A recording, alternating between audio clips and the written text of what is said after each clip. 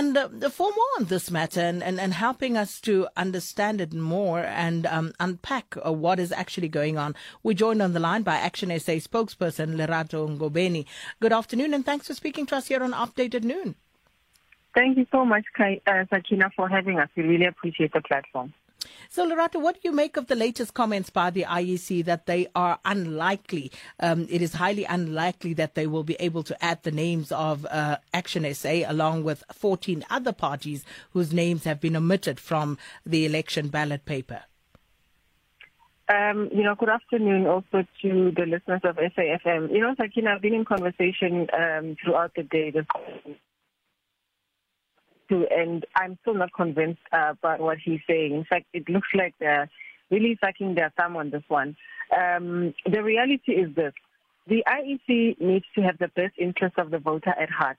And in this case, it's seemingly that they really do not. And I think that they are playing a time game. As you heard in the voice note of Mawetu, he talks about 26 days. It's just a delay tactic from where we are sitting.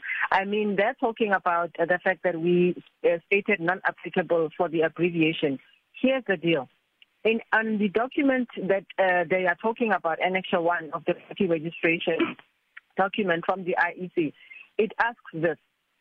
State the name of your political party, number one. Number two, state the abbreviated name of your political party, if any.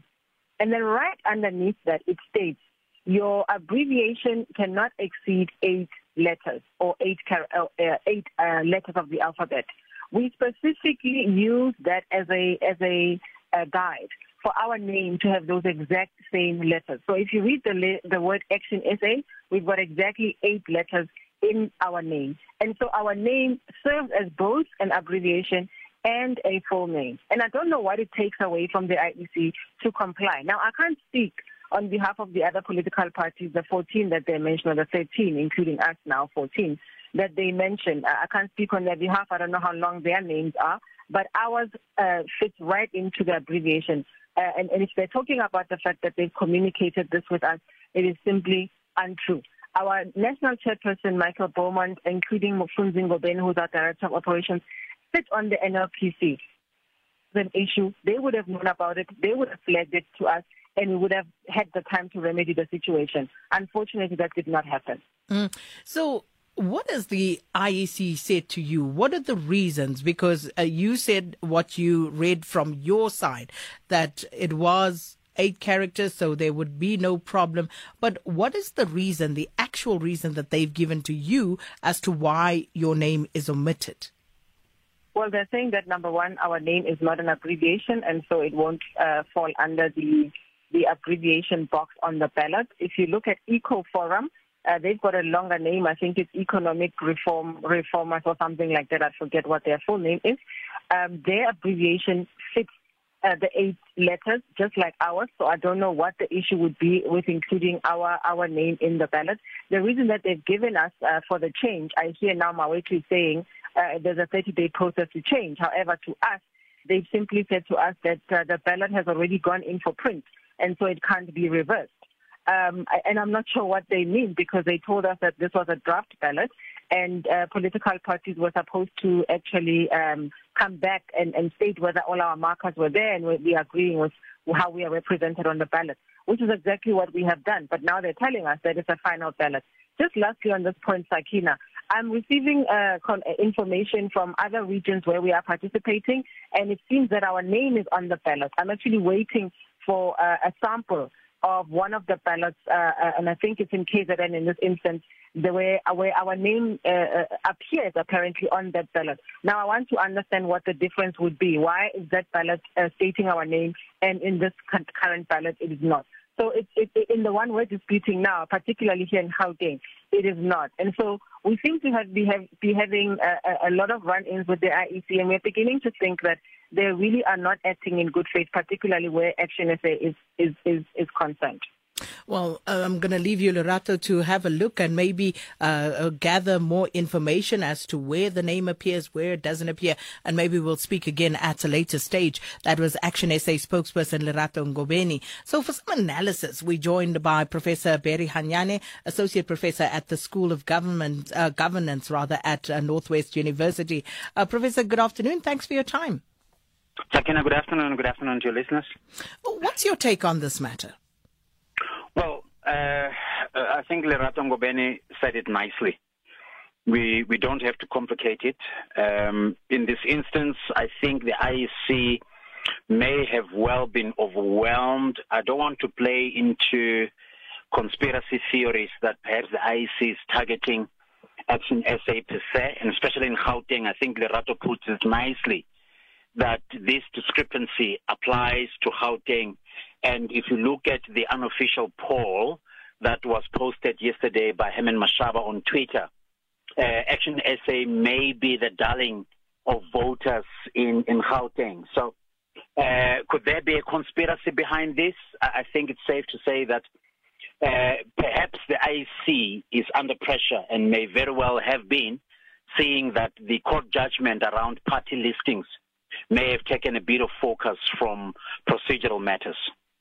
Surely the IEC will argue that this is on a technicality, that the box indicating that you are going to use an abbreviated form of your name was not ticked, and therefore they are well within their rights to not use the abbreviation because you should have indicated as a party. Surely that's the argument the IEC will make. But again, why the inconsistency that we hear of between KZN, for instance, and Gauteng? That's uncalled for. Worst case is the case of sloppiness, I suspect, from the side of the IEC. If there was this confusion, why not call the party in question and verify whether the facts submitted before the IEC are correct or not, and ask such a response in writing so that everything can be traced back to the principals and make sure that in the end, whatever ballot paper is issued is correct. Secondly, why issue a draft and not wait for feedback so that in the end, all affected parties are able to give you a thumbs up? Then you can go for print. It's procedurally surely devoid of some sense of unprofessionalism, and for an IEC that has been lauded for having done a sterling job since 1994 by and large, this is unfortunate and regrettable. Just a question here from Teresa. She says, hi, Sakina, please could you explain what the absence of the name of Action SA means for people who want to vote them into power? Who's actually behind all of this to keep them away from the polls? How do the IEC prove to us, the citizens, that they are independent and that the election will be free and fair? How can it not be as easy as to add a party's name as it was to open registration for the ANC when they failed to do what was required of them within the designated time? This action smells sinister. So this is from Teresa, as I read it.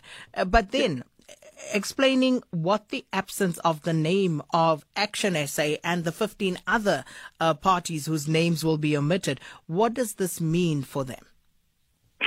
Well, look, you're talking about diverse range of voters who would want to be convinced that they're doing the right thing. You don't want the problem that we had in 2016, where people voted for IAC instead of ANC, seeing that the logos were more or less the same. These are some of the nuances that should have been questioned in this instance as well. Phone the party in question.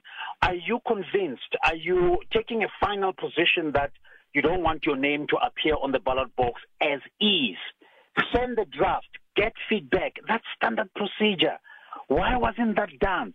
And sadly now, the IEC would then have to subject itself, or be subjected rather, to the court of public opinion, where a whole range of allegations, as I said earlier in my opening statement, playing on the side of conspiracy theories, that indeed the IEC might not necessarily be impartial as intended, as one of your democratic institutions established to promote and protect our democracy.